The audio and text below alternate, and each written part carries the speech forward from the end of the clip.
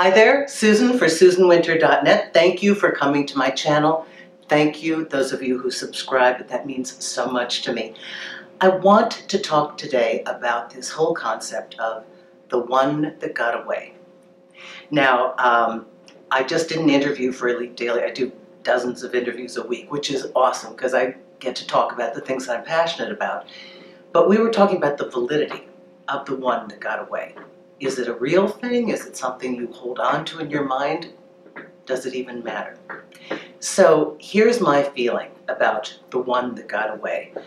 We all, I think, carry, whether we verbalize it or not, or just it's sitting in the back of our heads, a second scenario for our lives. One where the course of our life would have been slightly different because we chose to either get involved with or to stay with a specific person. I know I've had cases in my mind where I've thought, ooh, what would happen if? Now, my firm belief is that, generally speaking, the majority of people who ponder the one that got away don't really have a substantial basis for feeling that way, other than it would have been a good choice and they didn't take it. If you drill down to what has created the mechanics of this, most oftentimes you'll find that one, they sort of knew this person socially, they felt a spark, they didn't follow through on the relationship. Or two, the relationship was started and there may have been some traction, but there was a disconnect or a misunderstanding, something that wasn't quite resolved, and it ended either abruptly or got sideswiped by something else. So you always tend to think of what would have happened if we had taken this further. So because most of this, the one that got away, is under 6 or 8 months, you're talking about the honeymoon period. Or you're talking about superimposing the possibility of this incredible life onto a person that you talk to occasionally. So I don't think that a lot of it lives in the realm of real life. It lives in fantasy. There is a lot of information you can get from bartenders and from taxi drivers. Believe me, I used to have cab drivers at night pull over and tell me, what'd you hear tonight? Didn't know I was actually doing research. It was just a fascination of mine.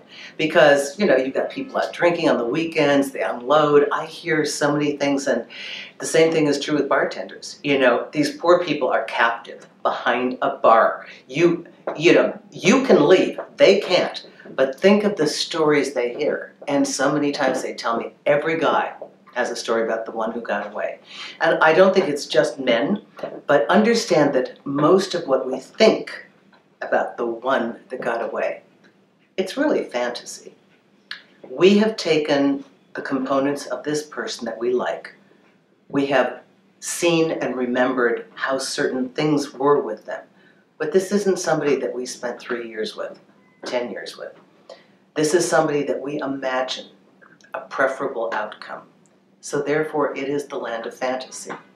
There's nothing wrong with this unless this one that got away impedes your fully being present to your partner, or impedes you from being able to be open to love with somebody real, who is a real possibility. So the one that got away, please don't let it stop you from living the life that you have. Sometimes there is a real wisdom in the way the architecture of our life unfolds, that things, even though they seem contrary to what could have been, it is for reasons that we may not even understand in this lifetime, a better choice for us, for our gifts, for our contribution. Now there's only one little thing here that I'd say, that if you are haunted on a regular basis by the concept of the one that got away, if you're free and you find that they're free, please, you owe it to yourself to explore. Sometimes the lack of resolution, the lack of not knowing, the lack of never having explored this possibility is the very thing that keeps it alluring.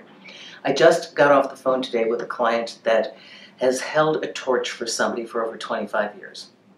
And I suggested very specific interactions to draw this to a head, because they're both married.